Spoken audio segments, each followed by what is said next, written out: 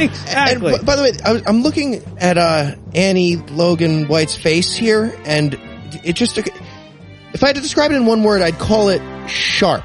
It's jagged. And it actually explains David A.R. White's face. I feel like he's been eroded down by years of jagged face contact, and now he's got that shape. Yeah. Like those monks that make the super smooth stone, but his face. Yeah, exactly.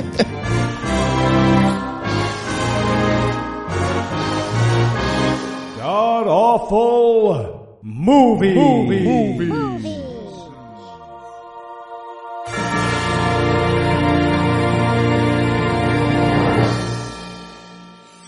Welcome back to the Gamcast, where each week we sample another selection from Christian cinema because these movies are now officially less terrible than reality. I'm your host, Noah Lugeons, and sitting to my immediate left is my good friend Heath Enright. Heath, welcome back. Glad to be here, Noah. I'm having a great week. Fantastic. And sitting 81 miles to my right is my bad friend Eli Bosnick. Eli, how are you this pre-apocalyptic afternoon, sir? I'm really great. Now, when I wear the armband, which arm does it go? Have we decided which arm it goes on yet? I don't want to be the guy who wears the armband on the wrong arm on the first day, trying to get ahead. Yeah, no, that is verboten. All right. So let's change the fucking subject. So Heath, tell us, what will we be breaking down today? We watched Holy Man Undercover. Ooh, boy, did we. It's a movie about how crazy the Amish people are, written by evangelical Christian people. So it's basically 90 minutes of like a guy in a cancer ward laughing at the guy next to him like, you can't cure it by drinking maple syrup, idiot. What? Oh, this? No, I'm shooting bleach up my ass with a power washer. You fucking yokel. Read a book. And Eli, how bad was this movie? Well, if you hate minorities and poor people and you love David R. White in silly outfits, you will love this movie. This movie is like a wacky comedy written by the KKK. That's essentially what it is. Like, you get to find out what David R. White thinks is funny, and it is terrifying. If there had been a comedy lynching in the middle of this movie, I wouldn't have paused it. I would have been like, yeah, sure, I can see why David R. White thinks that's funny. Oh, it was so bad. All right, so Monday we had to do this emergency, like last minute re-record of an episode for this show, and Eli got ticketed for putting his face in a cop's lap without permission.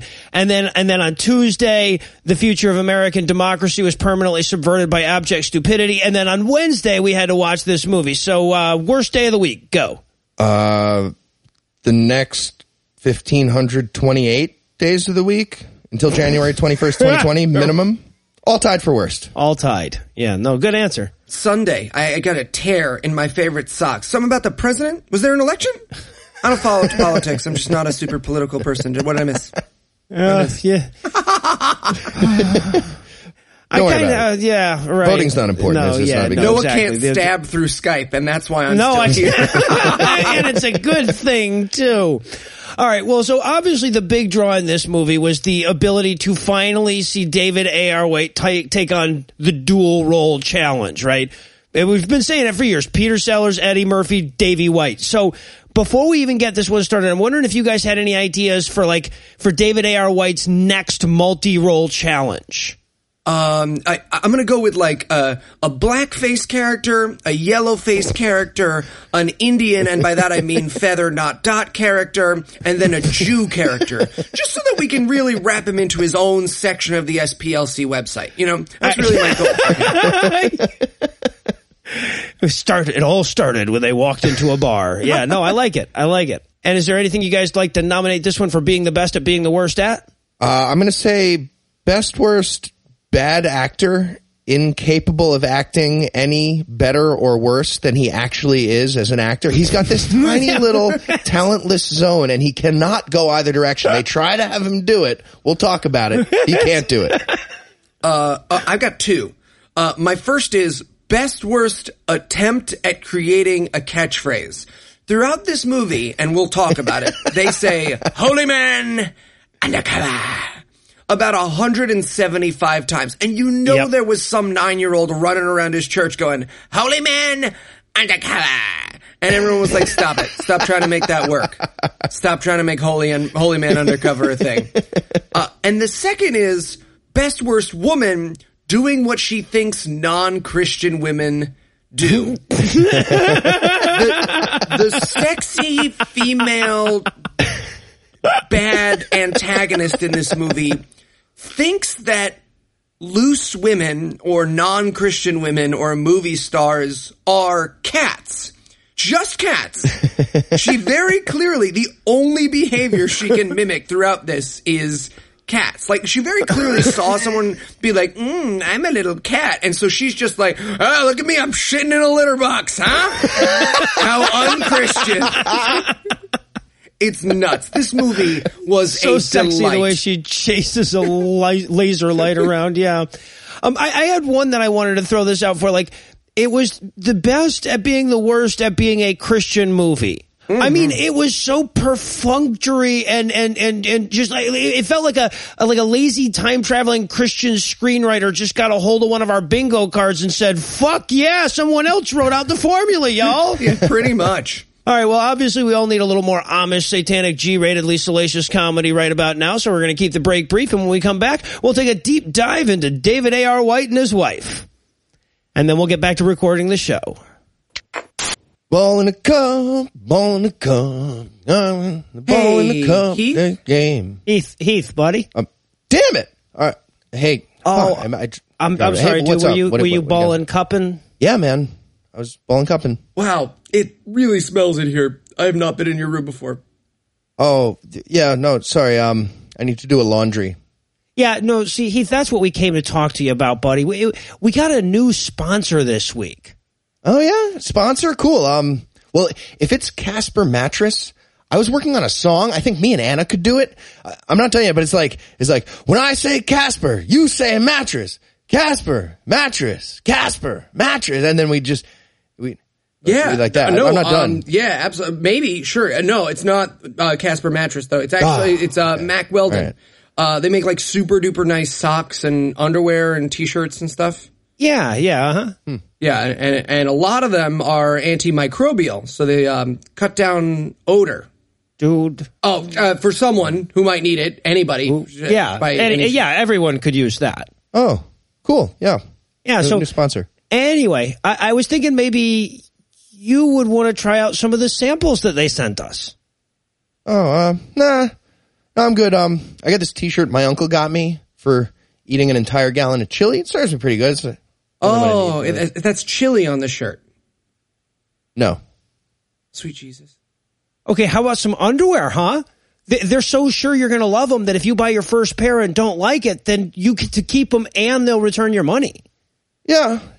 Thanks for the heads up. But I got these. I mean, elastic's pretty much shot, so I had to safety pin them closed. But, they're like fine. I just need one. I don't know how to. I just can't do this. Look, Heath, at least try some of the socks, man. They're comfortable, stylish, and it's nothing to do with you personally. We just want to be able to tell people that they can go to MackWeldon.com and get 20% off using the promo code AWFUL. Awful. Like the state of your current socks. Okay. What color did they start? Shh. They will hear you. What turns it green? All right, guys, welcome to the first writers meeting of Holy Man Undercover. Now, today what we're going to do is just kind of like, just spitball some fun and wacky things for the Amish people in this movie to do. There are no wrong answers here. Just throw them out. Okay. Well, you know how they're like afraid of technology? I do know that, yeah. So what if they don't understand light bulbs and stuff, and we have them interact with I light bulbs, it. Afraid of technology. Yeah, good one. All right. Oh, how about the big guy is called Tiny, huh? Because they're Amish. Totally. He's small. He's not right. Yeah, no, exactly. Okay, what if they're worried about their kids leaving and never coming back, or even better, if they change too much, they disown them. Oh no, you've been affected by the outside world. Get out of my house. What? Well, it's just we do that. We do that. Oh. Yeah.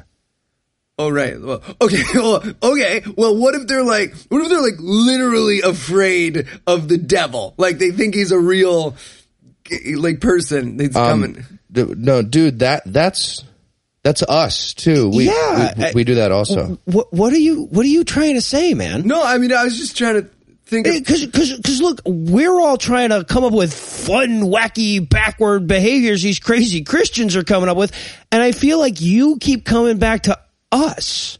So, like, unless you have a problem, just come up with some stupid stuff that they do and we don't, so we can make fun of them in our hilarious comedy. Okay? Oh, okay. Are they? All right. They don't know how to drive cars? That's true. They don't have cars. so hard. How's your gay brother? How the hell would I know? I haven't seen him in 10 years. Right. I forgot. And we're back for the breakdown. And I just want to say, after the week we've been having before we recorded this, I so needed that PureFlix logo. It's a weird relationship that David A.R. White and I have at this point. I've talked about this before, but like, eventually I'm going to run into David R. White, and it's going to be this weird moment where I'm going to be like, hey man, I've seen literally all of your movies. And he's going to be like, oh, thank you so much. And I'm going to be like, no. I mean, thank you. Like, please keep, that's literally my job. I love hating you. I love that you make movies, Dave. Also, by the way, this movie got 2.8 stars on PureFlix.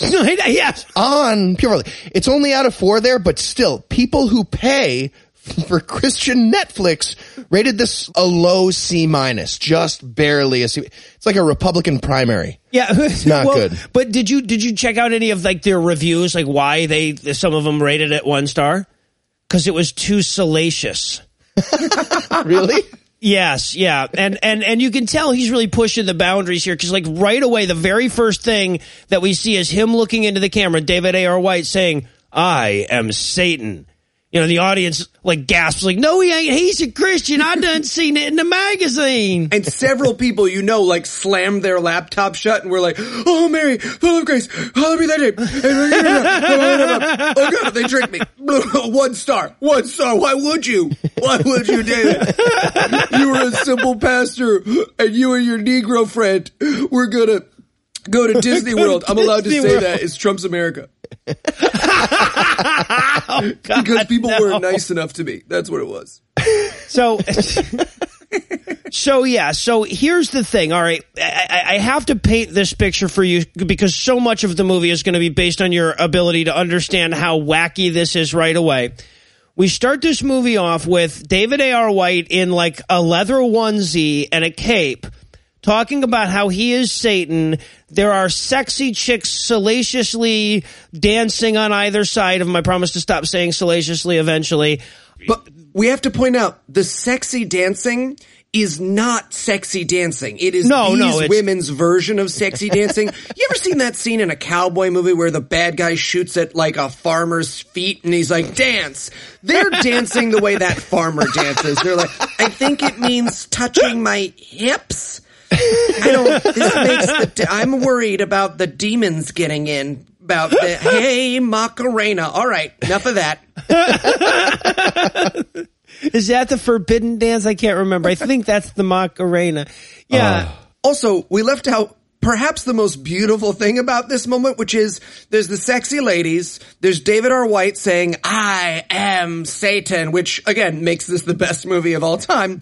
But there's also just a fat guy.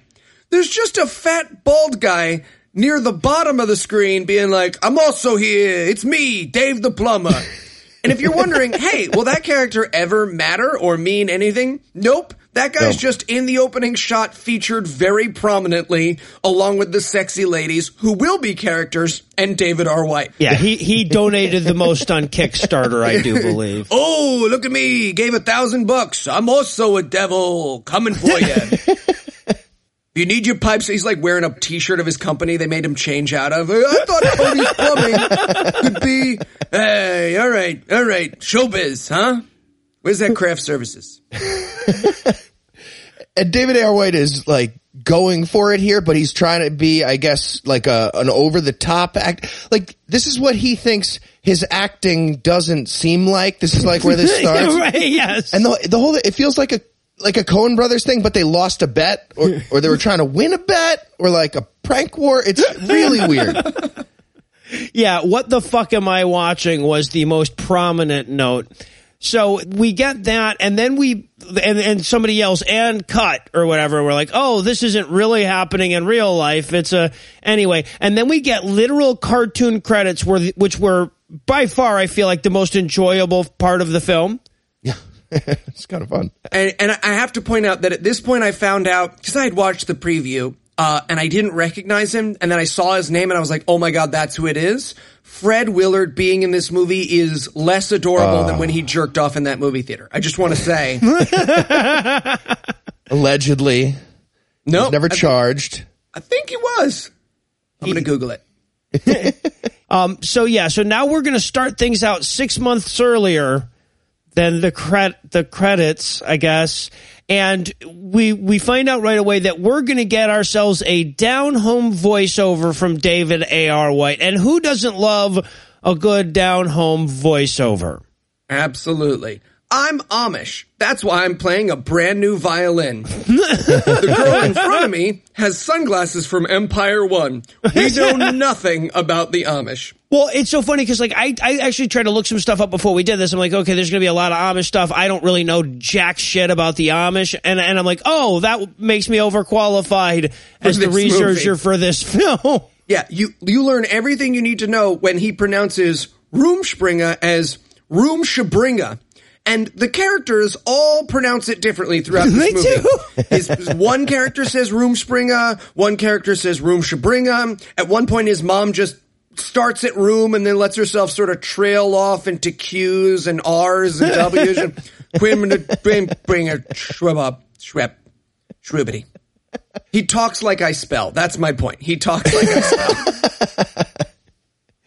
Yeah, so they're setting up this Amish community, and I'm pretty sure immediately get a racist moment. So a car full of Asian people drives by, and I'm pretty sure they say Godzilla like they that. Absolutely do. They all say it together, like Godzilla, Godzilla, Godzilla, which means that, and this is really important for us to take time with, that means that either one, David R. Wright was doing the racist stereotype, or two, and this is what I believe to be true, David R. Wright thinks that's how Japanese sounds. He might just think like, because you know how we do like a French accent, blah, blah, blah, blah, blah, blah. He might just be like, yeah, no, that's Japanese, like Godzilla, Godzilla, Godzilla, right? Yeah. I bet if we asked him, he'd be like, yeah, no, I thought that was just Japanese. I don't have time to hire Japanese people. I actually went back and checked. It's actually spelled racistly in the subtitles with ours. I would expect nothing less. That's what happened. Pure Flicks. We also get a really good juggler of pins, right, Noah? Do you enjoy that part? The really good juggler of pins? I'm Googling, like, they don't use plastic, do they? Amish people? Those are plastic clubs. Yeah. And he must have been practicing that for minutes upon minutes before they... All right, and then we get the most unrealistic line that we ever get in any Christian movie, and go back to every movie we've done and understand the gravity of that statement. David A.R. White's character says, because it's my 18th birthday today. Well, they are going to go back on that. They are. But not enough. Yeah, and not exactly. quickly enough, because we do spend the first 10 minutes of this movie going, oh, David R. White's 18? David R. White's 18. So he dyed his hair blonde to cover up the gray at age 18. Weird. All right. He's got Benjamin Button. This will be interesting. Yeah. I wonder where they're going to go with this. Yeah, and just to be clear here, he was like 39 when they filmed this. And he wasn't like, he's not like a young 39. Yeah, but he's turning 18, and like we said, we'll get back to that. So this is his Rumspringa party or whatever. Right. His Rumspringing away party. And we cut to an entirely not Amish event with fancy plastic signs, a band, and a ceiling strung with light bulbs. Literally strung with light bulbs. Yeah, so, and this is where we meet Edie McClurg. She plays his mom. And man, does she mail it in. All of the legitimate actors in this movie stare right into the camera and are like, and then my next line is, please, son, don't leave. Great, there you go. You got it? Nope, one take. That's what you get. You get one fucking take. It says it in my Second only contract. to Fred Willard, who does the worst performance in this movie. And on purpose. Very clearly on purpose. I know what an actor only being willing to do one take looks like, and that is Fred Willard in this movie. But she's pretty fucking close. Yeah. And what she's contractually obligated to convey here is that she's very sad because her brother Jehoshaphat went off at Rumspringa and never came home, and she's worried that her son will do the same. And this whole scene, we need to point out, is just like, look how backwards they are. And there's so many things they have in common that like are just taken slightly forward to make it the people who made this movie. It's like, your brother left and never came back. And we're supposed to be like, ha ha ha. But if she was like, your brother's gay and we abandoned him, we'd be like, hey man, that's totally fine. I don't know why is that in the movie? That's a great way to behave. This movie's dumb. This movie's dumb. 1 star. 1 star. First he admits to being Satan. I smashed my computer just out of fear the way Kirk Cameron told me to.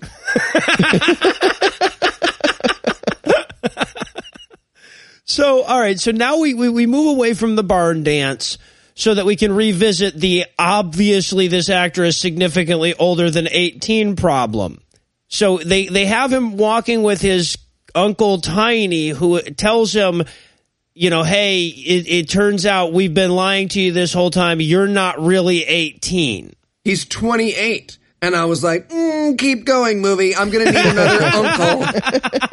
Maybe it's time for Uncle Skinny, the big fat guy, to come in and explain that David R. White is 75. It's funny. The truth just sounds different, doesn't it? So, and they try to make a comedy beat out of this. He's going like, wait a minute, that would mean I was still wearing diapers when I was, and his Uncle Tiny goes, that means you were still breastfeeding when you were, and then he throws up in the bushes because he was sucking on his mother's breast at, I guess, 13 years of age. I don't know. It helps you absorb the nutrients better. I didn't find that funny.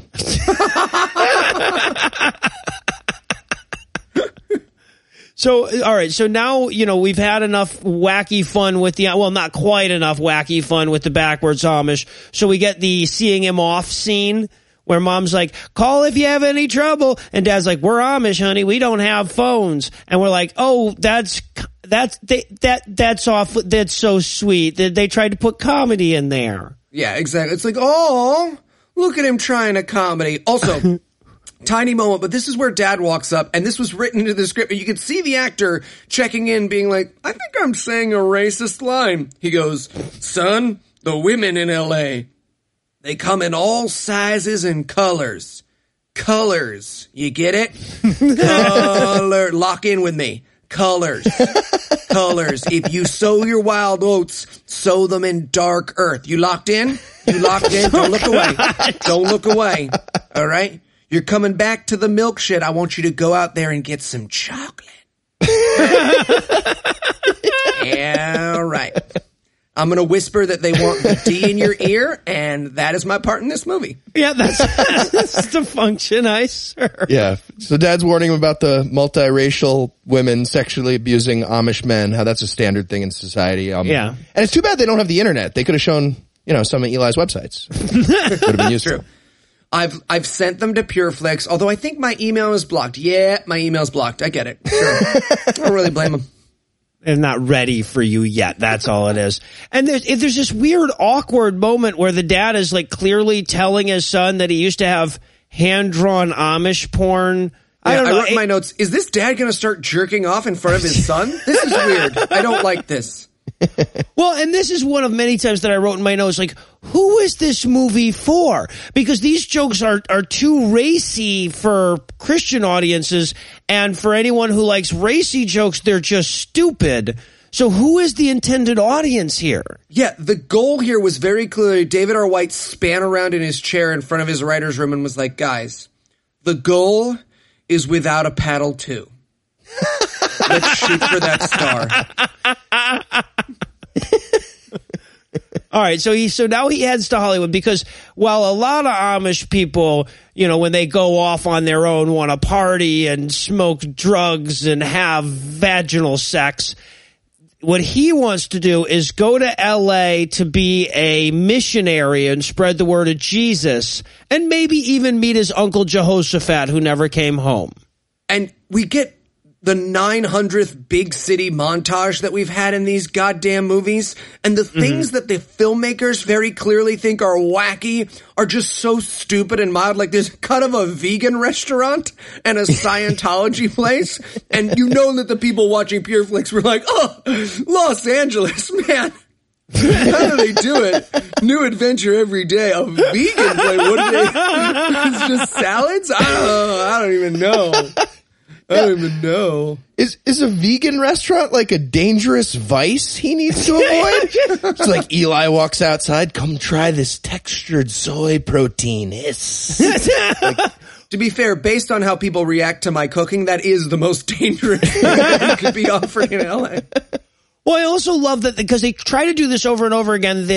Boy, does this guy look out of place in the city. Look, he sticks out like a sore thumb. But as city dwellers, we know no one looks out of place. There's no way you could dress where, like in New York, people would be like, that guy doesn't look normal here. We step over the dead in big cities. We step over the dead in big cities. There's multiple incidences a year of people stepping over the dead until a cop's like, this guy's been dead for 20 minutes. Come on, people. An Amish guy is not going to catch attention. Well, no, and that's the thing is that like the scene is clearly supposed to be like, wow, boy, does he stick out like a sore thumb. But for me, as a person who's wandered around in cities, are we playing Where's Waldo for a montage? Right. And now it's time to offend poor people. Because, here's the thing. Up until now, this movie was wacky, but it hadn't really shown the ugly side of what these people think is funny. And this is going to be the beginning. Because he gets approached by a bum who, again, it's a Christian movie, is in blackface. I mean, I smudged myself up as a chimney sweep for our live show at QED as a joke. This guy is covered in black. He's not blacked up like to be a black person. He's just like, poor people are smudgy. Yes, that's exactly. And he says, hey man, can you spare a latte? Because it's LA. So the poor people there beg for lattes. Yeah, but they settle for dollars when he doesn't have a latte. So, of course, when David A.R. White gives one bum a latte, what happens? All the bums want $1 from him. Literally the message of this movie is, hey, don't give homeless people $1 or they'll all mob you and kill you like zombies. We're going to treat the poor like zombies for the next 10 minutes of this movie. Literal zombies. So much so, by the way, that if you look at the credits, these extras are listed as Zombie Bum 1, Zombie Bum 2, Zombie Bum... I shit you not. That's how they list these people in the credits, as zombie bums. Blackface Zombie Bum 1. Yeah, I'm not proud of that moment. It's still on my resume because there's not much else there. I'm not proud of that. But yeah, like this is Republican nightmare. And the thing is it's all delivered with a wink and a nod. Like, because this is exactly how it happens. You try to give one guy $1, they all just suddenly want to drink your brains. At this point, I wrote in my notes, if he takes out a shotgun and shoots these homeless guys in the head, I take it all back. I love this movie. Another good time to check out an Eli website. Absolutely. No, but luckily... Andrew made me shut that one down. Because murder's illegal. Stop saying tell people kill John Lennox. Stop saying Cristiano Brothers did a thing they didn't do. Carolina Finorina didn't kill her daughter. Put that down. Those are bomb making instructions. I don't know why we started in the first place. All it is, no. It's a world full of rules, man. Sorry. But now, luckily for little Amish, the character's name is Roy, by the way. You'll see why I have to tell you that in a minute.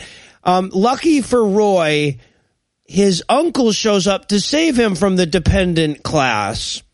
His uncle is also played by David A.R. White.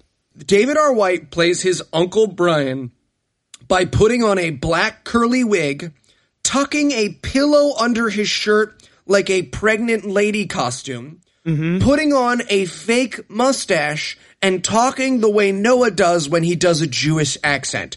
That is how this character is played throughout the movie, the entire time. He looks like Pablo Escobar. He looks almost exactly like Pablo Escobar. Well, and the way I described it to my wife, this character that he's playing is like, have you ever seen that dad whose daughter is like 13 years old and he's trying to make her laugh with the shtick that she only pity laughed at when she was 8, but he still does the shtick? That's his character in this fucking movie. Yeah. It's really dark because you can tell people on set were cracking up at this. I can always tell when someone's been told they're funny when they're not, because they're like, huh? How about this? I'm gonna vamp. Like, David R. White walked up to Fred Willard at one point and was like, you and me, couple of improvisers, and Fred Willard was like, if you talk to me, I'll stab you. And he was like, right, forgot that was in your contract. Okay. Well, those are real guns, huh? I thought those were props. That's not part of the character, is it? It's just to keep me away. Gotcha. No, I understand. I get it. You're not the first. See you later, coworker. One of our actors had a hammer that he used for the same purposes. It was weird. But Porn Stash David A.R. White says immediately, basically, is, what did you do? Did you use the J word in public? And that's the voice, by the way. You know you can't show the word of the Lord in public. That's like his guess, right? Like this character, first of all, it's a coincidence meeting. It just so happened that the first person who he happened upon in LA was his uncle. So they don't even know who each other is at this point. But secondly, his first guess is, oh, there's a bunch of homeless white people in smudge face chasing after you. You must have publicly said Jesus, which is true. That is what happened. So maybe that's more common in LA than I'm giving it credit for.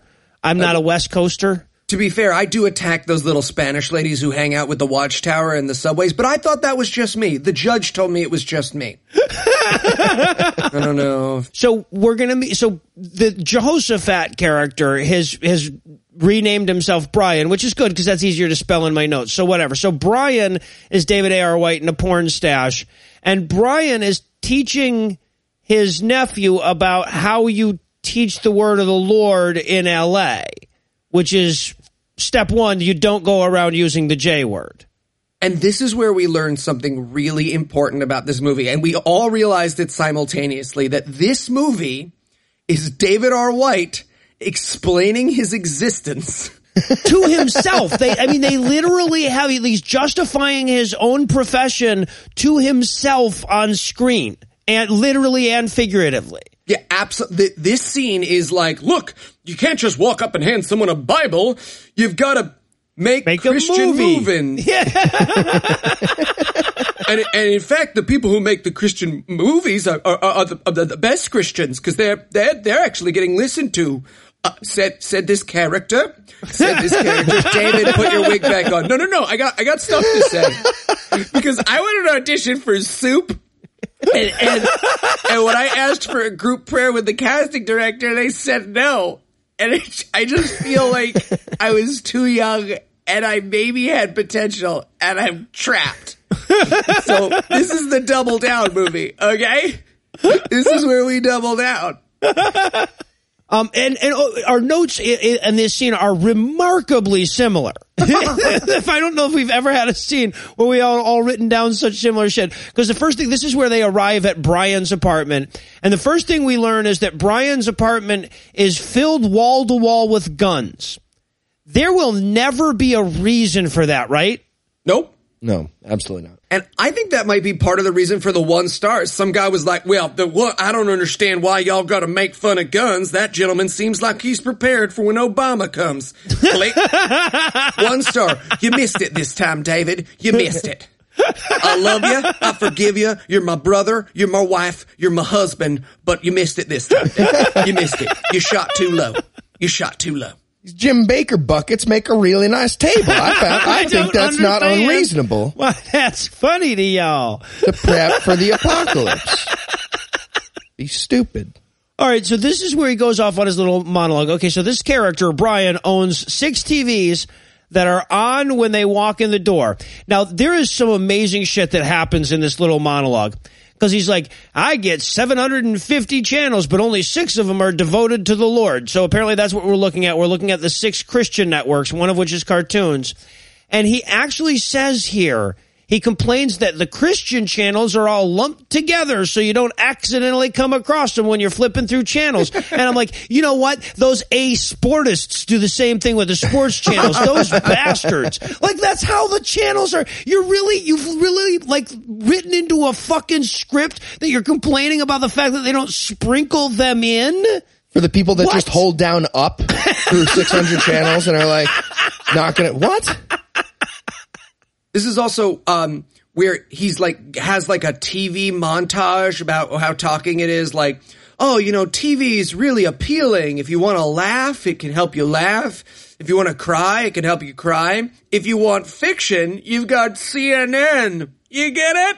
CNN. Because they say that there's global warming and evolution. Yeah, and that's the thing. Again, this is delivered with a wink and a nod. Like, and that's why I love doing this, right? That's when I realized that there actually is some purpose in what we do. When we get those little moments, those little behind the scene wink and a nods from the groups of people we aren't. Right. We're like, oh, that's funny to these people. That's why Donald Trump is our president. Anyway, so yeah, okay, I'm going to get depressed again. I'm going to start cutting again. We're going to stop. It's okay. David R. White pretends to know what Coke is. David R. White pretends to know what Coke is. Tell the nice people at home about David R. White pretending to know 7 full lines of table-long full lines of Coke are a dose. It's great. Yeah. He's making like a large batch of cookies on a mirror. That's what they think cocaine looks like. I mean, look, that's kind of a movie trope, so, like, give right. David R. White some credit, but it's rarely more exaggerated, aside from Scarface, how much Coke is, like, the amount of Coke a human does than in this movie. It is a huge line of Coke. And ramparts, multiple ramparts of cocaine on this mirror. The Germans should be driving tanks over these Coke lines. So now Skippy goes out into L.A. to win hearts for Jesus, so we get another out of place in the city montage. Right. Also, just a tiny moment here. Did you notice there was another moment with a remote control car? That's 2 movies now where Christians have been really focused on the miraculousness of remote control cars. Is that an inside baseball thing? What am I missing? Also, we get a cut of him like asking a girl if she'd like to accept Jesus, and she slaps him and then covers him in cola, and like not even we would do that, and we're like the scathing ones. We put it in the title and we'd be like, nah man, like I've seen how Noah reacts to Christians. He's just like, you know, your book recommends rape, and the lady's like, oh no, we don't want to talk to him. I talk to someone else. I can see you.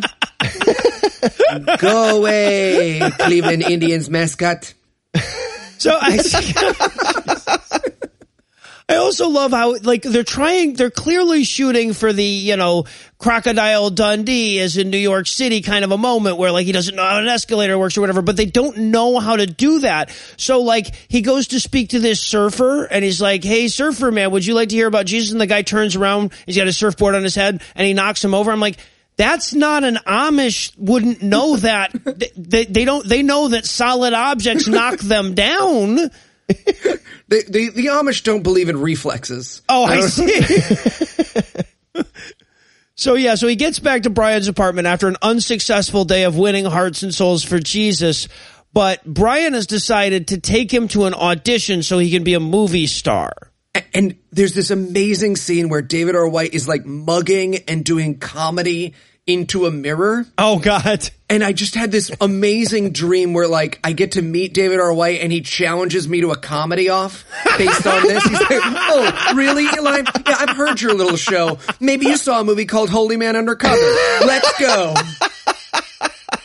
Oh, and he's just weeping as he does his mime karate. Come on, people. There is literally no one I wouldn't kill to make that happen. I'm throwing out John Lennox. If John Lennox is listening, look, man, you should sacrifice yourself really at this point to make this happen. You would bring so much joy to people when they need it most.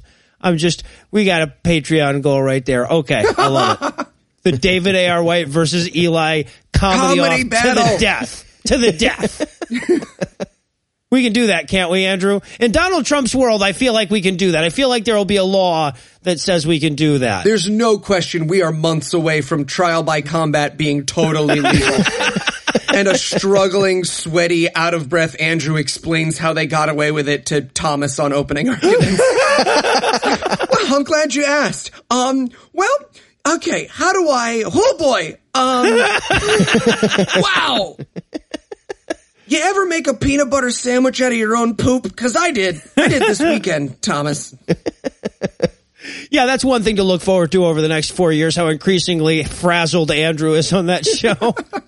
So, and we should point out at this point, because this is the third time they say the title of the movie in the movie, The Holy Man Undercover. And what this means in this movie, in the world of this movie, is a holy man undercover is somebody who you think is just out there trying to get famous as a real actor, but is secretly, or any other profession, any job, any just real actor is just the first one that popped into his mind. But in reality, he's trying to preach to the word of the Lord by like sneaking references to Jesus into the scripts of other shows or something. This movie. Right. Okay. So like, I remember one time my uncle bought me some present. My atheist uncle brought me some present and for Christmas. And you look on the packaging and there's just a little like Isaiah, such and such, you know, the Lord loves you or whatever, snuck into the packaging. Obviously designed to go overlooked by the parent who bought the present, but be seen by the child who goes through the, packaging a little more carefully, right? That's the behavior this movie seems to be like glorifying. Yeah, absolutely. This movie would be like if when we made a movie, it was just like, well, I mean, I guess the best way to spread intelligence and science literacy would be some sort of podcast that, you know, makes fun of those things that we don't like. I'm scratched the top of my head. I guess that's what a hero with a 19-inch cock would do. But who knows if that person will ever come around. Patreon.com/. Free bonus episode every month, as well as a commercial-free edition of every show. Yep, there's also that. Yeah, so they get to the audition. Now, I want to talk about the audition here, right? Because what we've got is we have a line of about 2,300 people, all of different ages, ethnicities, and some of them are in costumes. One is dressed like Marilyn Monroe. One is dressed like Charlie Chaplin. What the fuck could you be auditioning for? What the fuck audition could have possibly brought out that group of people? Ooh, extra in David R. White's wacky comedy about an Amish guy. I love how they reference those two people in history. I mean, just mentioning them is funny. Charlie Chaplin and Marilyn Monroe. And it doesn't matter if there's a reason. Yeah, clearly. We have to talk. So Andrea Logan White, David R. White's wife, is in this movie. And Heath, you noticed something about this that I didn't, because I never remember his wife's name. I just remember she's his wife. What's her character's name in this movie? Oh, yeah. So her character's name is Annie Logan. And her name. Her real name is Andrea Logan White. And people call her Annie. And they went with Annie Logan, so she wouldn't be confused. But you know what? I don't know if you guys remember this, but we've noted that before about David A.R. White, how often his characters' names are David. Yes. Or last named White. Yeah. And by the way, I love this because when we first meet her, right, she walks out and all of the people in the audition are going like, oh my God, that's Annie Logan. That's Annie Logan. Oh, look, it's Annie Logan. And I guarantee that that's like in her rider. Which is his birthday present to her? Yeah, exactly. It's like, okay, I'll be in your movie, but all the extras have to act like they recognize me and I'm famous. It's like method scripting. Yeah. Just a little behind the scenes here. Okay, all the actors trying to stuff their headshots literally inside a casting director is realistic. But I feel like that's just broken clock twice a day stuff. I just want to say, I don't think he actually knows about that. It's just something we had to do. So now she escapes into the alley, right? Annie Logan escapes into the alley. We have not shit on homeless people enough by making zombies out of them, because sometimes they're also armed thieves, right? Yeah. So this homeless guy comes up to her and says, like, Could I get some change, lady? And she is such a vile bitch about giving him change that I wanted him to insert it into her nostril afterwards. Or just put it up his own ass. Just be like, oh, okay, I won't spend it on booze. Is that okay? Can I use it that way? Here, tell you what, why don't you write me out a list of things that I can spend this money on, and then I'll fuck it. And then I'll fuck the list in front of you. And he's like, I don't need a lecture, lady. But we're supposed to be like, we, the PureFlix viewers, are supposed to be like, ungrateful. See, this is why if they're going to die, they'd better do it. Ooh, what's that from? I think that's a Charles Dickens quote. I'm just like Charles Dickens. But because, hey, she dared to tell him not to spend it on booze, he pulls out a gun and decides to rob her instead. Yeah, exactly. And look, I can't even tell, right? Because she goes to give him the money, and she's like, "You better not spend this on drugs or booze." And I can't, because like later on in the movie, this character's supposed to be like a hard-hearted bitch kind of character, but I can't tell if this is part of that setup or not. Well, she's just trying to make America great again. I see.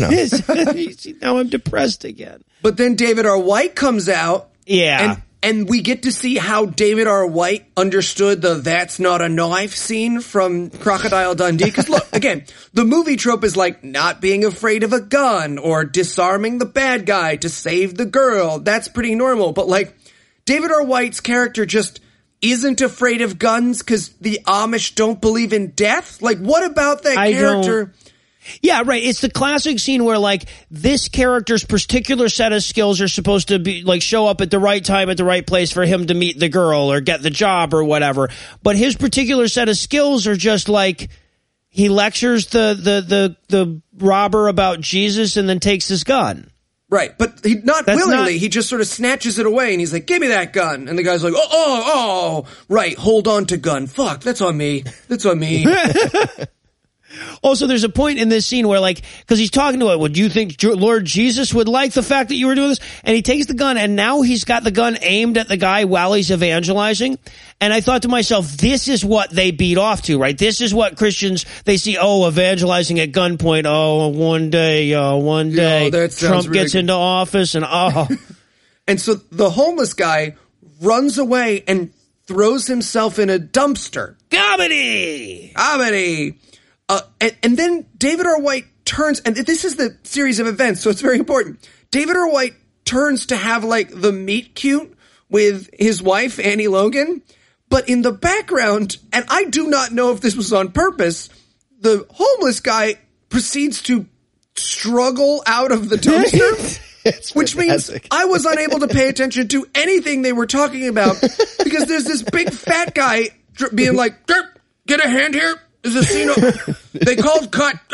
Okay, you know what? I'm good. Just bring me. Okay, 3, 2, 1. Oh, God. And meanwhile, in the front, it's supposed to be like, "Oh, wonderful to meet you." I have no idea what was said. Yeah, right. So yeah, he saves her life. She owes him one, so she's going to make him famous, and that's a plot. And now we cut to him and Uncle Brian, and Uncle Brian is warning him about those damn casting agents by some nice subtle racism. Was it subtle? Not really. No. All right, so he says, if we didn't have failed actors, the people in the food industry wouldn't speak English. That's a paraphrase of his joke. And I just wrote, it's funny because it's true, doesn't work in both directions. Right? You can't just swap because you can't just put them on either. No. There'll be a wall soon. Don't worry. God. And now it's time for my favorite scene in the movie. This scene is where the movie goes from terrible to official hate crime. Is this the car wash scene that you're referring to? Yeah. So they have to go to a car wash so there can be Mexican stereotypes. And what are those Mexican stereotypes doing? Selling drugs because they're Mexicans. They're probably raping, too. We just don't see that on screen. So this is a drug-selling car wash. And these two, like, ganged out guys come up and they're like, "Hey, man, what kind of car wash do you want?" And he's like, "I want the one that's the druggy one." And they're like, "Okay, brolo, get in the car, man." And so they get in the car and they roll down the windows for, like, wacky comedy car wash with the windows open hijinks. there's never a reason why they would have done that, right? None. They don't even attempt to explain why that would be pivotal. It is literally just like, you can't go through the car wash with your windows down, David. That's All it. right. That's it. You are killing me. They say I don't like edgy comedy, but with the windows down, that would ruin the upholstery and everything. Oh, he's a funny guy. I could have a beer with David R. White if I drank, but I don't because it's the devil's liquid. And they're going through with the windows down, which is wacky. And then the Latin guy pops up from the back seat. He was there the whole time. Who knows? Right. And then sells him Coke inside the car wash. And then everyone gets arrested. This is how they think buying drugs works. Yeah. A guy named Pinky and the Thumb dressed in horribly racist Latino costumes in a car wash with the windows open. Yep. Yeah. Is that not how you guys buy drugs? That's how I buy drugs. My drug dealer's name is Daquan, and he's always eating watermelon. God. Okay, and so now we cut to Annie and her friend, who's also kind of a character, but kind of not. She's in the movie. She's in the movie.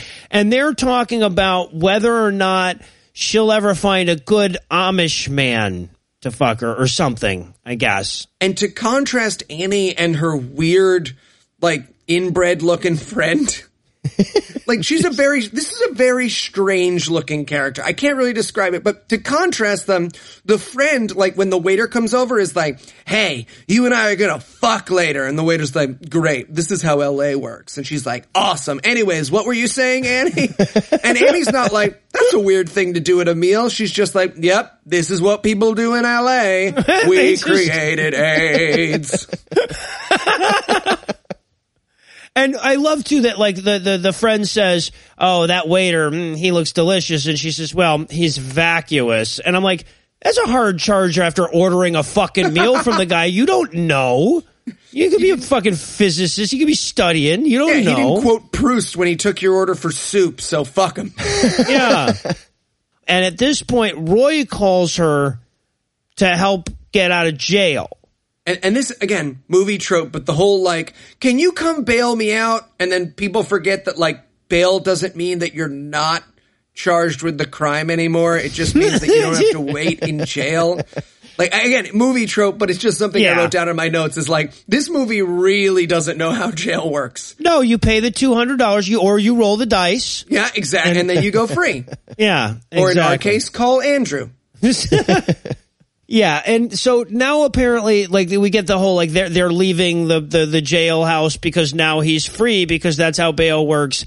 And the two of them are obviously falling in love, so she asks him out via her assistant. And first of all, one, why is her assistant with her? And two, he hands him a list and he's like, here's all our favorite places to eat. Here's all our favorite music. You might want to have it on the car. And this is where her G-spot is, right there on the diagram. And it's like, this is how Hollywood people date. But meanwhile, his Uncle Brian was getting prison raped by a large black man. Huh?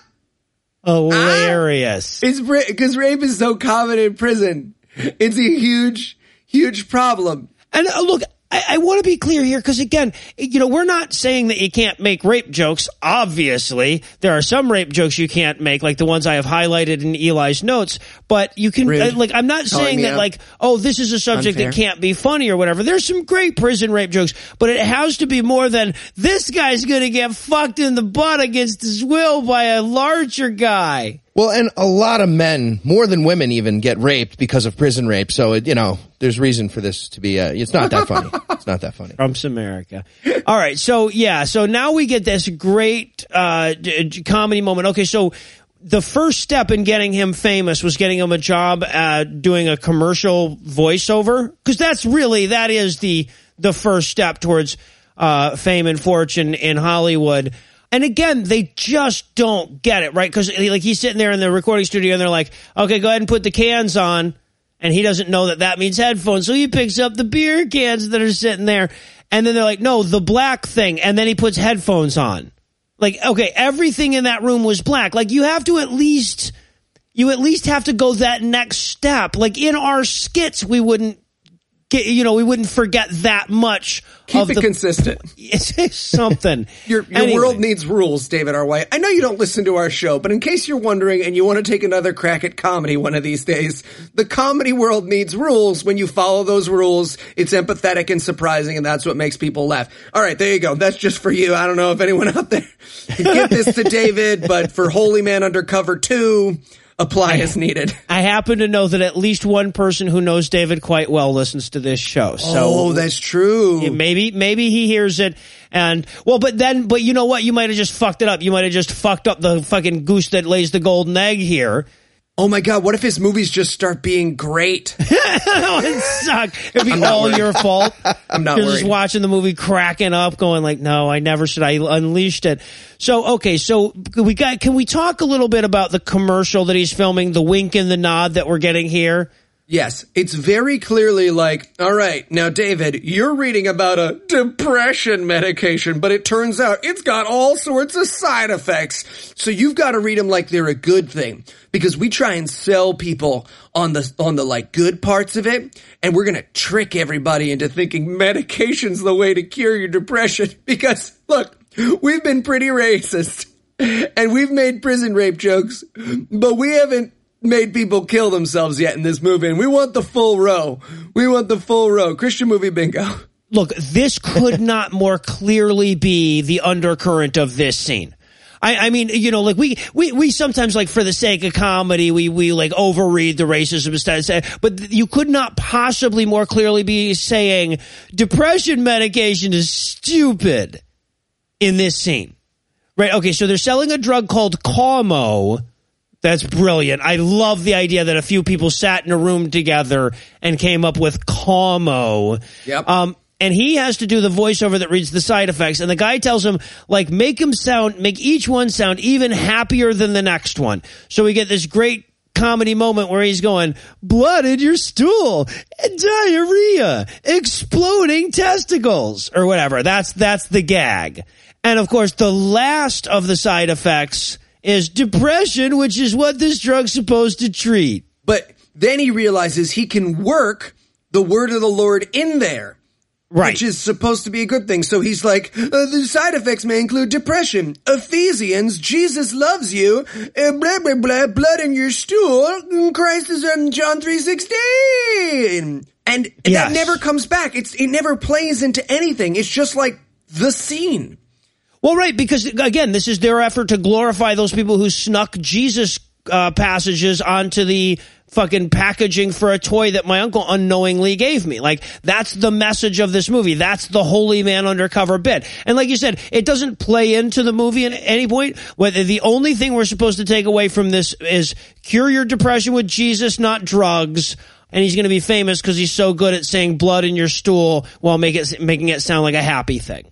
So now we cut to prison where he's visiting Uncle Brian, and time for more of that prison rape thing because he's got a husband now that he's in jail. Can you imagine? A husband. A man with a husband. Another man. That only happens when you're in jail, guys. This is comedy. Yeah. This is comedy is what we're watching. Also, another really desperate attempt to make Holy Man Undercover a catchphrase. Like, you can tell at this point, he kept walking up to people on set during break being like, Holy Man, and they kept being like, Undercover. And he was like, that's right, undercover. Watch out. Everyone's going to be saying it. It's going to be like, uh-oh, dude, where's my car? And Holy Man Undercover. Those will be similar phrases. Yeah. So now we get to what Heath was referring to at the beginning of our review here. This is the part where he has to audition from the Satan job, and he has to, like, first do it acting poorly and then do it acting well, and those two things are completely indistinguishable coming from David A.R. White. It's amazing. He's so bad, he's fucking up at acting badly. He can't even just... This is like George Costanza doing the opposite, except if Jason Alexander had no talent. And the opposite of talent is still no talent. So he's acting the same as before. Yeah, no, exactly. It's, you can't, except for the facial cues of the, like, casting directors and stuff, you can't tell when he switched from bad acting, comedy, to good acting. There's also, speaking of bad acting, a fantastic moment where he's supposed to be distracted by Andrea Logan White putting on lipstick. And so they do like a slow-mo, her putting on lipstick sexy thing.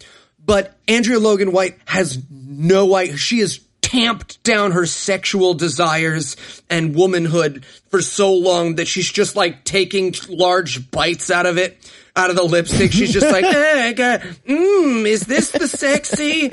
Sometimes when I do this, I think about Barack Obama, so I'm just gonna put it on my chin, and then I'll paint 2 rosy circles. I'm a little dolly. It is the worst slow motion sexy. I could do a better slow motion sexy lipstick. And if you message us, I will send you that video. Gotcha, Andrew. Gotcha. Now they have to ask us for it, so I can't get in trouble again. Just don't tell them where you'll be putting the lipstick and you'll be fine. They asked. So it's around a hole. This is, we have to mention. It's my butthole. Thank lipstick you around my butthole. Clearing that. And then I give each autograph a little kiss. Oh, Jesus Christ. I kind of want to stay in this joke, but I'm kind of terrified to. She's looking sexy and everything. And we didn't mention this when it happened the first time. I can't believe that we didn't mention the Psychomachia moment here where David A.R. White's alternate character, Uncle Brian, pops up on David A.R. White, the Amish guy's shoulder to tell him what to do in the audition. Like a little devil or angel. We don't really know which. And now it's time for Fred Willard to look like he's acting at gunpoint. Honestly, Fred Willard is one of the funniest, best comedian improvisers probably ever. I mean, truly a brilliant, brilliant actor. And he is mailing this in. He's saying his lines as quickly as possible and as dead-faced as possible. He's just like, hey, I'm a movie producer. Yeah, no, I don't want to see people acting. If I want to see real people, I'd go to a bus stop. Look, I've got guns. Guns are funny. All right. That's we done? The scene. You know, they had to do like really hard cuts because he always finished every scene with, we done here? So what we're going to learn here is that Fred Willard is crazy. He's like the Yosemite Sam of movie producing. And he doesn't want to cast this Amish hick Roy, but he will if Annie agrees to cast Tiffany Towers. But Annie has vowed to never work with Tiffany again. Tracking plots like that is my job. Yeah. It's my job to try to sort that out and pay that much attention. But yeah, that's what's going on here now. Yeah. He doesn't want to hire somebody that has exactly 0 experience for this role. What an asshole. How does that apply to current events today? Hollywood. You guys think of anything? No, I can't. I've shut it out. I built a wall.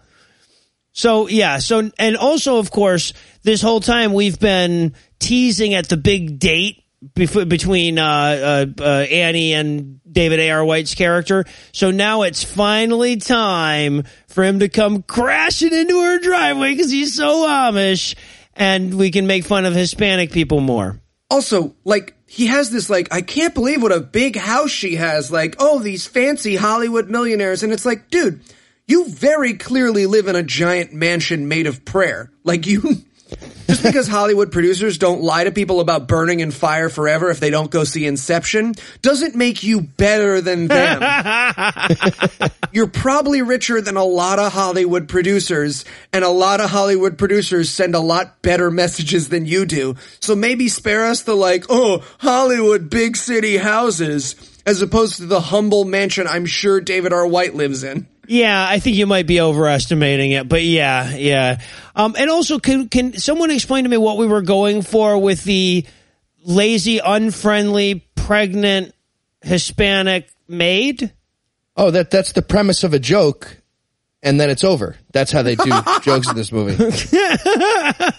Yeah, it never made any fucking sense. Like, he shows up to this door, and there's this just, like, obviously go fuck yourself attitude chick with a bare pregnant belly standing in front of him staring at him, and then Andrea Logan White shows up, and it's just like, oh, that was, Mexicans, they're always pregnant and looking at you like you just said something you probably shouldn't have said, even though you said you liked Speedy Gonzalez cartoons, which is a compliment. Referenced Mexico. You get it. I guess. I don't know. So then we're going to go to this restaurant, and we're going to meet this guy whose ability to do accents is so bad that I can meaningfully make fun of it. Yes. Oh. At first, he's like Boris and Natasha had Richard Dawkins' stroke. It's just like, it's Andy. Hello, welcome to my restaurant. You know what it is? It's a communist accent. He's doing a communist accent. Yeah. I mean, this is supposed to be the restaurant owner, I guess. He's got he's doing a gay Spanish stereotype accent. Eli mentioned this before. It's like the KKK community theater put on the Birdcage. And this guy's playing Hank Azaria's part, which was probably like Europe, Mexico faggot in the script or something. But then he starts using German words well, right, too. Because he's clearly doing either a French or Italian accent with German words. Occasionally it's Japanese and sort of generically gay. Yeah. I got all of those things from his moments on the screen, yeah. Right, and they're supposed to be at like a super fancy restaurant, but it's just like a high school gym strung with the same Christmas lights they had in the Amish scene. Right. It's like, wow, this is the nicest Christmas lights cafe in the city. And this is where we kind of start teasing. Okay, so like Annie's so important that they kick the people out that were at the table just so that she can have a table right away. And he's like, boy, people sure do like you in this town. And he's like, well, that's only because of my first big hit. Med School Confidential. Like, okay, did anyone get an idea of what this, okay, so she was supposed to have produced a reality show that was really popular about med school students trying to marry a supermodel who then murdered the mayor of Chicago. Yes, well, it was just before he was I believe. But at any rate, what the fuck was going on here? I have no idea. All I know is I really want to watch that show. That sounds incredible. Can we get some funding for that? I'll make Med School Confidential. 12 Harvard med school students trying to win the heart of a model, and the last episode involves murdering the mayor of Chicago? Come on! It would sell. It would sell, yeah. What, you don't want to watch that? Everyone at home, oh, I'm so much better. You totally would watch that. Also, okay, so we're supposed to get some more Amish people don't know how things work moments. And again, they swing and they miss. Because one thing that I bet Amish people do know how works is fire.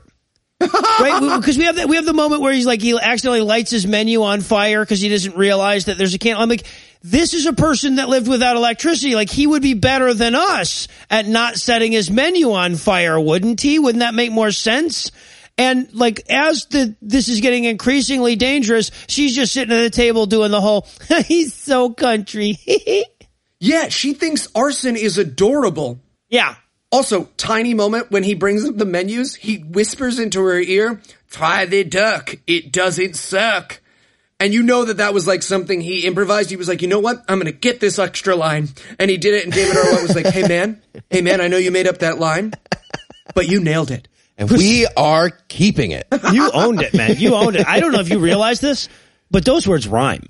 It flows. I don't know if you did that on purpose or what. I'm going to be an outlaw biker in a movie next year. You think, what are you doing? Right.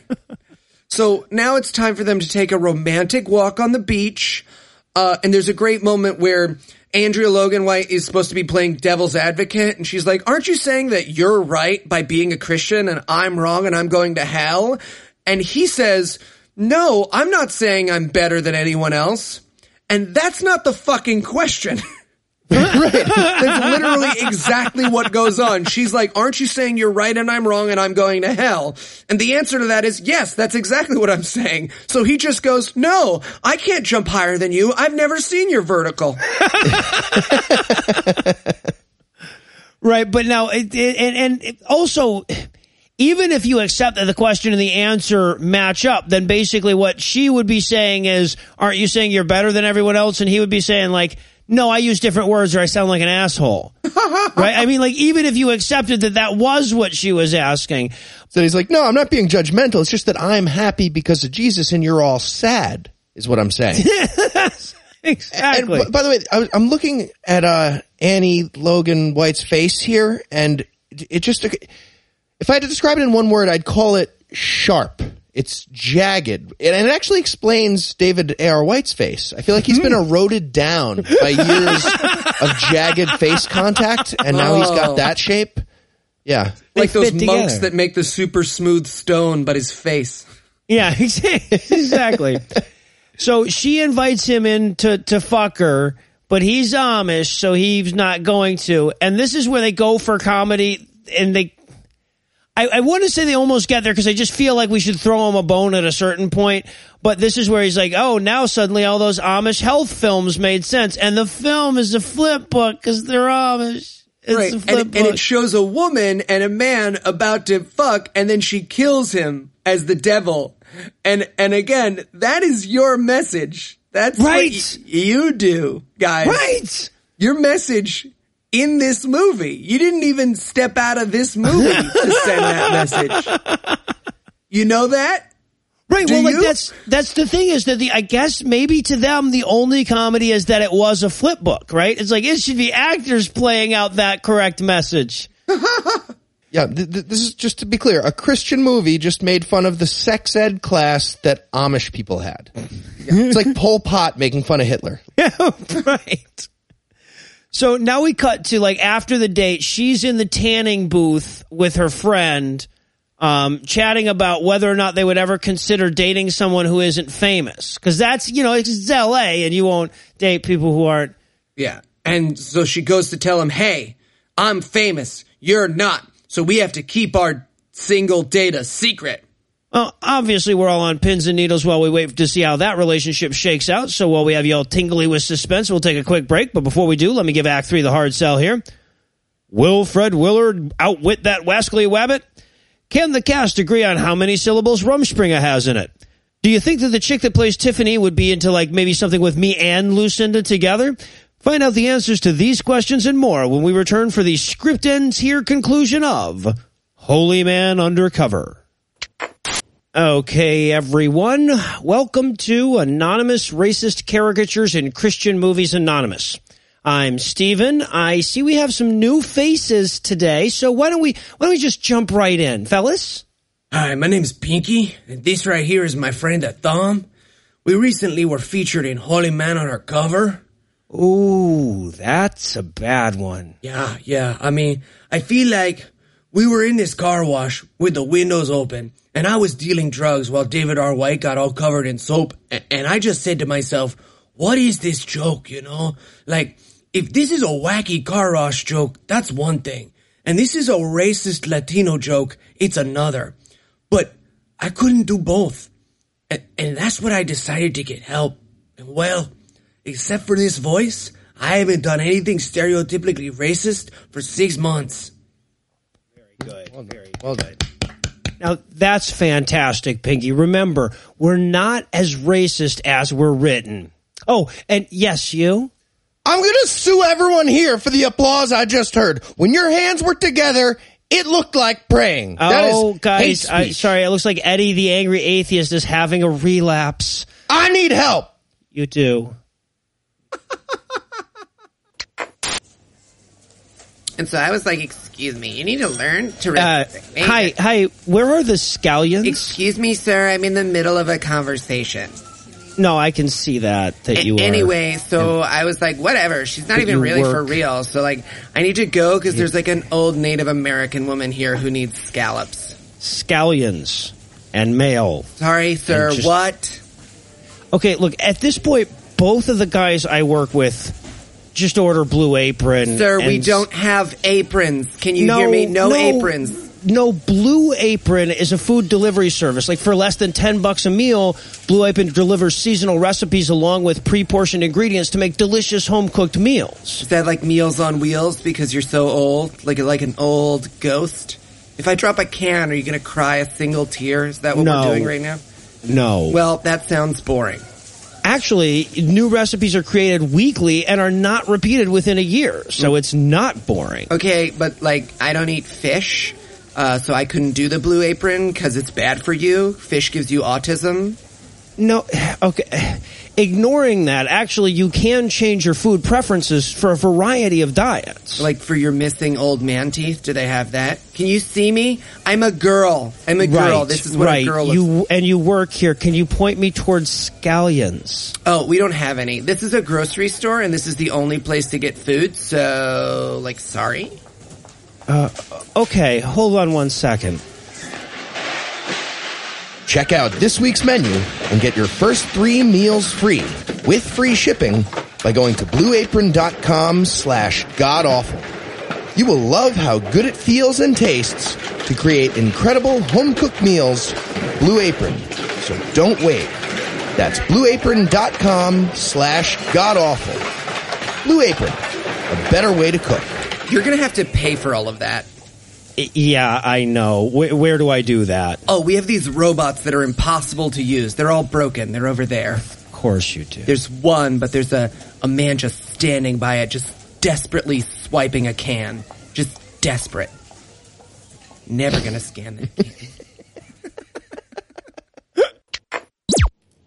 And we're back for more of the comedic analog to pushing a limp dick against a dry vagina. And we're going to start off with the big press conference where they're going to unveil the new show where he plays Satan in the Satan Variety Hour called Dark Watch. Yeah, and they do basically like here's the cast for the new show, which, I mean, look, maybe I just missed out on that happening at pilot season, but I forgot where they introduced the cast in person for like a pseudo press conference on the set. Yeah, like, somebody tell me what this goddamn show is. What is Dark Watch about? What kind of show is it? Tiffany Towers is a whore. Also, the devil is there. Well, because we keep seeing clips, like at the very beginning, we saw that clip where they were like, just like purring and meowing and rubbing their butts against poles and shit like that while he talked about how he was Satan. And then later we see a ditty that happens.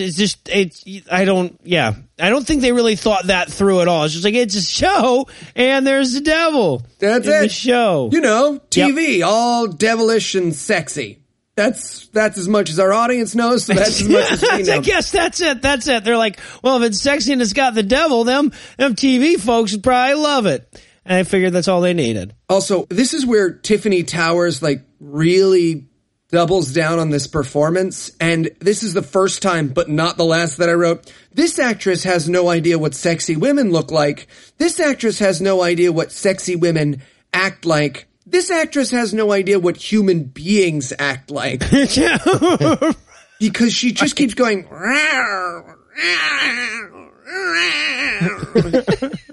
and we're all supposed to be like, oh my god, she's like a little cat, like, fuck.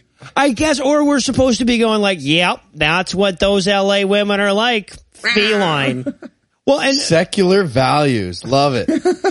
And what we're picking up on this scene is like when they first introduced the cast, everyone's like, who gives a shit about those people? And then they're like, and Tiffany Towers as the girl in this show or whatever. And everyone's like, oh, Tiffany Towers. Oh. And of course, in the background, as the reporters are stumbling over themselves to get a question into Tiffany, we hear somebody say, is it true you're dating Bill Clinton? Bill Clinton jokes. We're going to get quite a few of those. We're going to get quite a few. She's naughty and he dates naughty girls. And yeah. And in response, she makes cat noises into the microphones.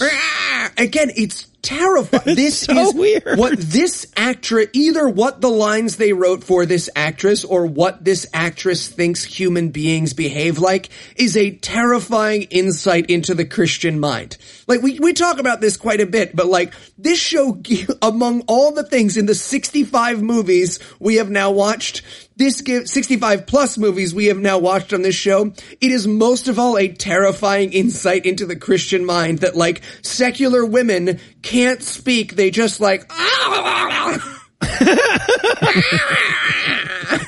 Well, it was so weird about this. Okay, so this actress that plays Tiffany is smoking hot, but like the more cat shit she does, the more I'm like, see, now I'm seeing it less and less. This is the opposite of what you're going for. But yeah, exactly. And the press conference, I guess, is going wrong or something. We don't really know. But the producers realized that the way to save this is if they could get Roy, the Amish guy, to date Tiffany, the cat lady. Right. And it's very clear here that they're trying to do like a Singing in the Rain situation, like she's the bad, like gross, popular movie star, and our main character doesn't want to have anything to do with her. But like, they're doing it in this weird, horribly clown world, because now we cut to her being like, I'm not dating him. I dated Bill Clinton. Did I do that joke? Well, and this was an odd moment for a Christian movie. She goes like, there are two things that are going to matter to the audience, and I control both of them. And she sticks her boob towards the camera in case you didn't get it. Right. Very clearly, now, this is a boob thing. Credit where credit is due to this movie. There is one funny moment in this movie, because after she says that, Fred Willard, who we've established carries guns all the time, reaches into his pocket, and everyone reacts like he's going to shoot her. And then he pulls out a handkerchief and he's like, what? That was funny. That was funny. He's going to shoot her for being a bitch. Oh, no, he's not. I feel like the audience that this movie was intended for was like, yeah, God damn it. You go ahead, Fred. I'll have your back. We were fishing the whole time. Stand your ground, Fred. Stand your ground. But no, Roy says, well, she's not my type anyway. At which point, Tiffany goes, I'm everyone's type, and again, acts like a cat and starts making out entirely one-sided with him. Like, she's like the U.S. presidents of making out with Roy in this scene. And she's just like, just smearing her face back and forth across David R. White's very clearly happy but pretending not to be face. And then she can't believe that didn't win him over. Which, to be fair, neither can I, because non-consensual kissing of David R. White, I am a towel rack right now. But I get what the movie was going for. Yeah, this was right. I mean, very few things would make this woman unattractive. This is one of them. Yeah. Except to Eli, apparently. It's like watching a beautiful woman vomit at the bar, but in a way that's not attractive. It's not good. Sure. It's like that, but bad. You should use better metaphors. No one's going to understand that one. Do you want to edit that and come up with something that's not so fucking hot? So they go on a date to a cowgirl dance club thing. Yeah, it's very clearly a high school gym, but that's cool. That's cool. And yeah, it's supposed to be this like big packed dance club, but it's very clearly like 30 people in a small room, like part of that gym, like walled off. Well, right, yeah, exactly. Squeezing into the corner where the camera is. And I wouldn't have even known that if they didn't show us a wide shot, and there was no need for a wide shot. But that's what happened, and it just looks awful. It's like and then they come across the mechanical bull. He like gets away from the dance floor because it's too noisy, and he comes across a mechanical bull. And that is followed by, and this is not supposed to be comedy, like a solid 2.5 minutes of what are supposed to be cheesecake shots of David R. White. Because look, the trope in the movie is the sexy girl rides the bull. And our main character is like, whoa, look at her go. But because David R. White jerks off to himself in a mirror, we get 2.5 minutes of David R. White riding the bull, paused in sexy positions, and all the other characters being like, oh, David R. White. Again, this is truly supposed to be like a sexy David R. White montage. That is what they were going for in this scene. Oh, it's ridiculous. Well, okay, do Amish people do a lot of rodeo bull riding? And mechanical? They shouldn't even be allowed to go anywhere near that. That would just be like a rocking horse in their town. But Roy's crushing it. And yeah, like you said, Tiffany's supposed to find this super attractive. But David A.R. White obviously couldn't actually do this for real, like actually ride a mechanical bull well. So instead of the bull really moving, It's just like a shaky camera guy running around it in circles.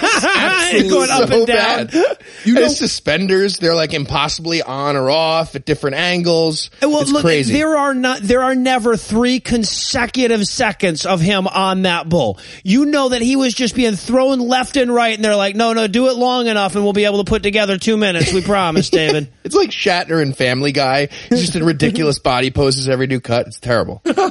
So it's time for, like, she wants to, like, get him updated to the modern day. So it's time for him to have a Pretty Woman montage. Right. And he gets a makeover. And what is so wonderful about this movie is that what they make him over into, backup singer for Nickelback. And we're supposed to be like, now that's a good looking fella right there. Clean cut, blonde highlights in his hair, just as God intended. And the way they show that is when he finally walks down the street looking like he should be whispering the words, "Hold me now," under his breath to try to write the next middle school lyrics.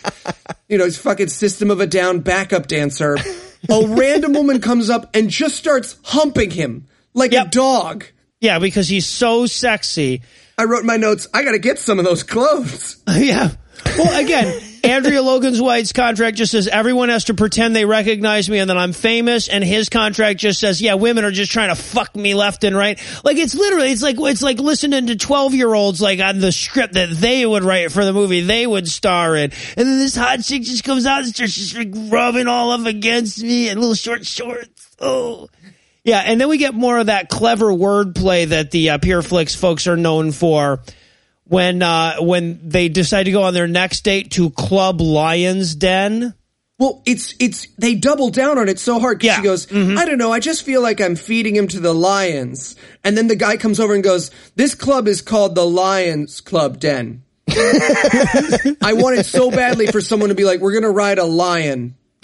There. A mechanical lion this Put time. on your lion costume. Lions may be a Christians. So, and then we get this him getting famous montage, right? It's the Ghostbusters on the magazine covers montage. And one of them is Rapture magazine. I'm like, I bet that's a real thing. And then one of them was like Hades magazine. And I'm like, I bet that's not. And just fun detail, Rapture magazine, the tagline for it is entertainment for upwardly mobile Christians. Yeah. Oh, yeah. Definitely a real thing. And again, like this is such ham-fisted symbolism. It's like, you get it because he's playing Satan, but now he is Satan and Satan is him. It's the same thing. It's just like a mirror facing a mirror here. Right. It's like why all the bad husbands in our movies have jobs, right? Jobs make you bad dad, and popular movies make you bad movies. Bad Christians. Christians, yeah, that's why David A.R. White isn't famous. Ain't that right, David? That's right. All of Christian cinema is just, if all of Christian cinema were made by me, every movie would be called 3 Inches is Big When You Think About It. So now we cut to like filming the show, I guess. And in the show, Satan is fighting with Tiffany Towers about not getting the right bed sheets. Yep. And so she smacks him and makes out with him.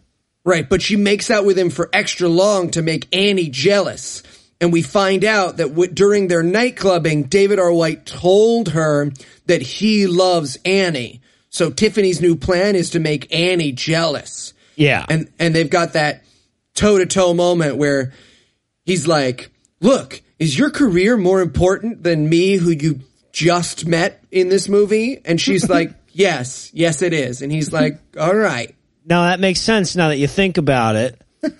Yeah. So then we cut back to the club where he's like hanging out with Tiffany, who very much wants to sex with his penis inside of her. But he won't. No, because he's a Christian. Exactly. And so she wanders off to fuck somebody else, and he discovers the joys of alcohol.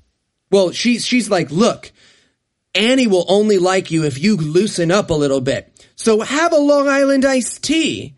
And then we spend 35 minutes while David R. White's character pretends to drink a single Long Island iced tea and then become blackout drunk. Yes. Literally pass out. He drinks a single iced tea. He drinks it pretty quickly, but he drinks a single iced tea and then passes out. I gotta tell you, that's not a Long Island iced tea. That's a Bill Cosby iced tea. Well, right, because he's passing out as he's finishing the last sip, right? Like, we go through all the stages of drunken, and not really, because none of it is anything like drunk. It's like fucking kids who got bunk acid trying to pretend that it's really good. And that's his version of drunk, and yeah, but it ends with him going like, "Why? How'd they get the room to spin around like that?" So the audience can go, "I bet that is what it's like when you drink alcohol, is that the room spins around." Oh man, that don't look no fun at all. I ain't missing out on nothing. But I love, so we get this drunk hallucination now, right? Like where he's dreaming about, Like you do, Yeah. those drunk hallucinations. Yeah, exactly. Alcohol is a well-known hallucinogen, and this is the most, this could be potentially really fucking funny. I can't tell if they knew why, but we get this reverse striptease with Annie, where she's like hiding behind a tree, putting on more and more clothes until she's like dressed Amish. Yep, I liked this scene. I liked this scene a lot. I really liked this scene. I like watching her put on rental socks. of this on ChristianMovieWhateverCinema.com expired several times because I just kept watching this scene. Yeah, so we get an Amish anti-striptease in his mind. But then he wakes up, and wouldn't you know it, he's in Tiffany's room, and she done raped him or something. Right, but it was very clearly Christians don't think that, like, that's rape. So he's supposed to feel bad that, like, he got blackout drunk and had sex with Tiffany. Right, yeah. So he wakes up and realizes that, oh, he's in Tiffany's room, and he must have had sex with her. So he goes to tell Annie, and Annie smacks him and then fires him for fucking Tiffany. Right, and I wrote in my notes, "You've hurt my feelings. You're fired, and go to jail, and give me your arm." Yeah, might as well. Yeah, exactly. Because that's how it works in the world. So, yeah, and then we get the whole, like, the him hitting rock bottom montage. You know, he lost all his money, and they came and took all his stuff, and they don't have the right lens for the outdoors in the beach scene. I'm sorry. Like... All sorts of terrible things happen, yeah. And we learned that Annie replaced him with Bo Duke from the Dukes of Hazzard. But in his defense, he was not hurting anybody at the time. So it was the obvious next choice, yeah.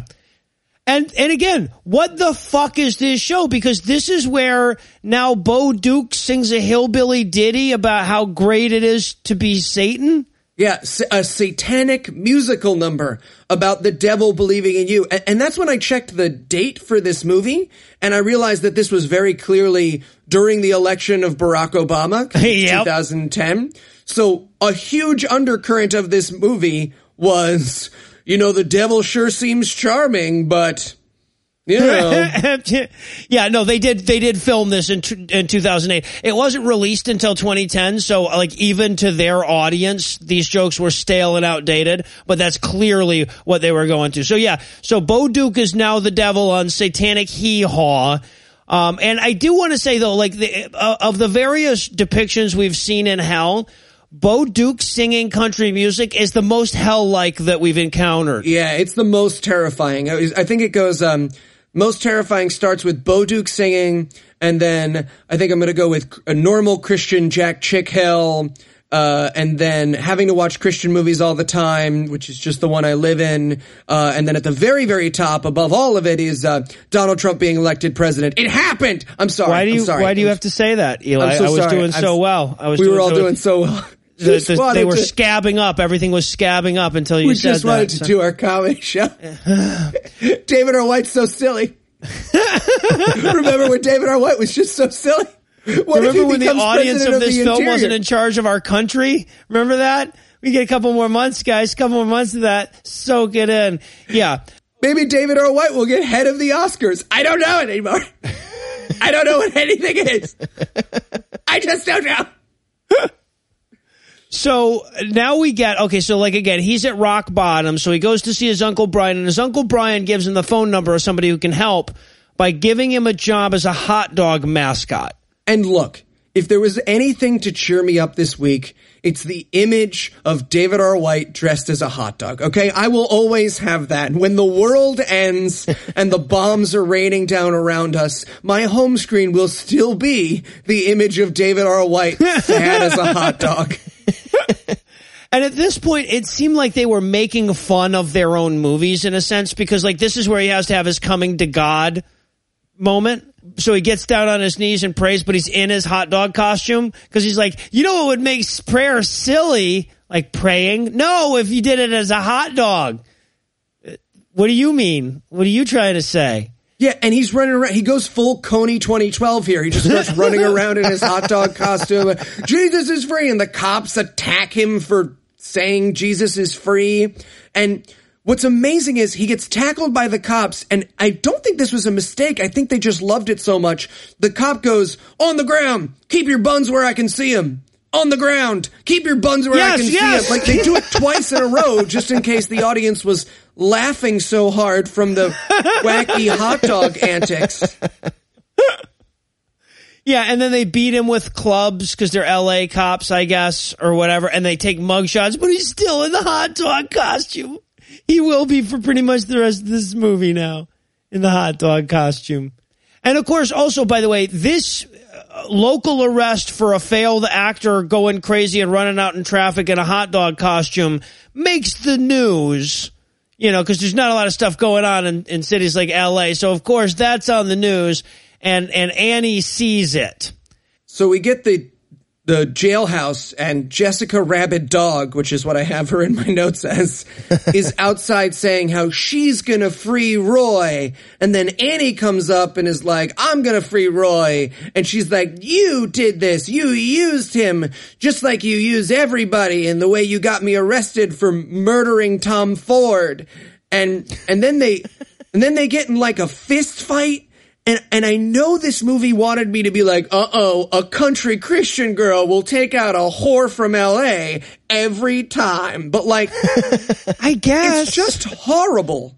It's just horrible to watch. Well, and look, okay, so like Annie in this instance, right, is in every way in the wrong, right? At least as far as this movie has told us, she, in furtherance of her career, wound up getting this girl arrested for murder or something, and then like forced her crush to date another girl who he then got mad at for having sex with, fired him for not fucking her, and is now attacking the girl who has come to help him. Like physically assaulting, because it's not like Tiffany starts this fight. Annie just straight up punches her in the face. For saying the truth. Not even for being like, you're a murderer of the president. She's just like, yeah, you set me up to get arrested on the show that you were in charge of. And she's like, punch. This is comedy. I guess. What is going on inside this weird clown mind that wrote this movie? Who the fuck knows? So yeah, so they get into a fight, and then of course we've got to cut back to inside the prison where he's still in the hot dog suit in the jail. Right.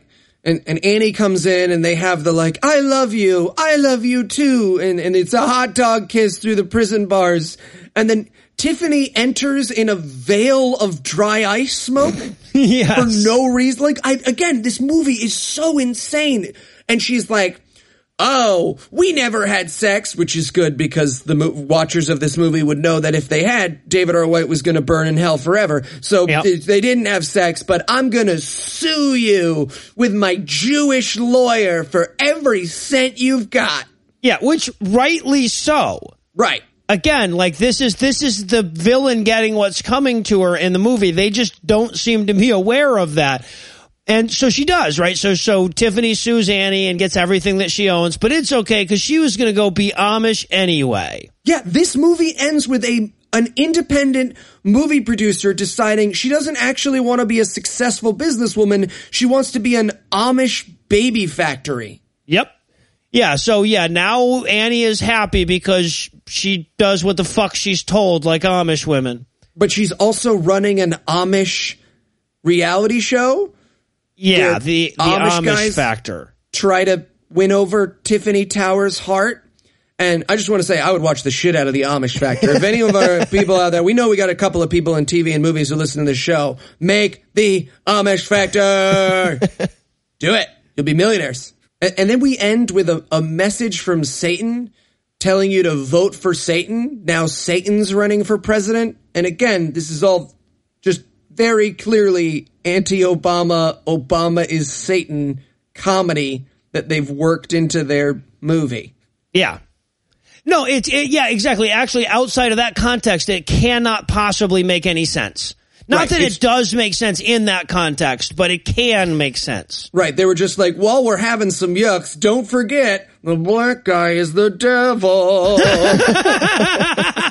And people at home were like, oh, they get it. They get it. And we also get this thing at the end. We get this thing at the end where David A.R. White's like, all right, I'm gonna do the freeze frame thing. And he like jumps up in the air several times. And the camera they're like, no, we're not gonna freeze. I didn't do it this time. And he's like, I don't know, seriously, do it this time. And he jumps up differently this time. Doesn't freeze again. You can And tell they were just fucking with him on the last They're like, day. no, go, run out like 100 yards and do it this time. Like really high. Exactly. Jump higher. Go long, David. Yeah. I won't move the football this time as you come up. Yeah. And I also wanted to point this out because like the movie ends with a couple of random scenes in Amish country between Edie McClurg and the guy who played her husband or whatever. And these are very clearly like these were originally intended to go at the beginning of the movie and they didn't have a place for him. And David A.R. White was like, just stick him in the end. It'd be like so a gag funny. reel. They got the funny stuff at the end of Liar Liar. It'll be like that. It'll be just like that. Yeah. Wow. So, I mean, I feel like the only real question left at the end of this movie is why the fuck wasn't this box office gold? So, guys, any notes? I mean, any like minor tweaks you'd have made if you could have had 5 minutes with the producer? Well, I think David A.R. White needs to play more parts. He needs to play everyone next time. Yeah, stop holding yourself back. I got a very, very simple single note. It's written right here at the front. No, you are. No, you are.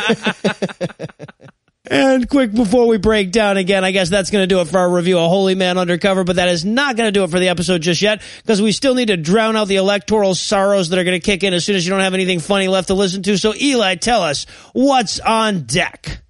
King's Faith. This should be fun. I always love the previews that get me like 90 seconds in thinking, I don't know, Eli, this looks like it could be a pretty, never mind. Yeah, this movie appears to be Black Blindside. This is reverse Blackside. Black. Right, reverse Blindside. It's about a white troubled kid who's gone to prison 20 times and had 84 foster homes who just needs to Jesus double down. But it's got all of the tropes of the like ghetto kid who comes to the nice family and is trying to get out the ghetto because he's got like old ghetto contacts who are like, where's the money we hid in Jonesy's Ridge? And he's like, I can't tell you for Jesus. And all the parent characters seem to be talking about in the preview is like, this isn't about the drug money. This is about Jesus. Yeah, I love too, on the particular preview that I watched, it says like, in theaters, April 28th, call and demand it at your theater. So the in theater thing is kind of on you, the viewer, right? Like, Yeah. We're willing to bring this to theaters exactly. on April 28th. Yeah, we got the thing in anyways. I got a nice car, got a Prius, so I can take it pretty much anywhere.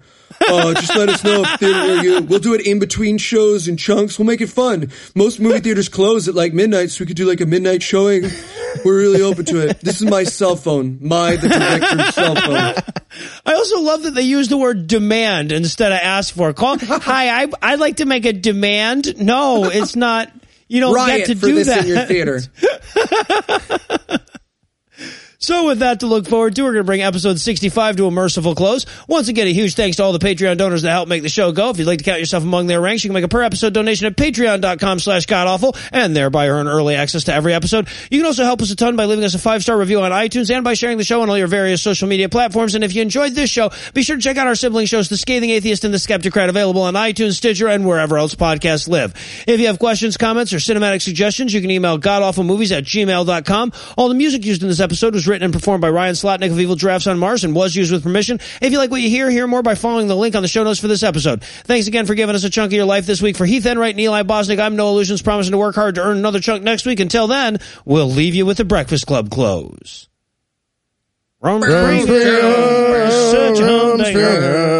It kind of rhymes with humdinger. Pinky and the Thumb built a wall and got billed for it. David A.R. White spent the rest of his life getting increasingly pissed when people asked if he wanted the senior discount. David R. White tried to hug Fred Willard at the rap party, and he shot him in the throat.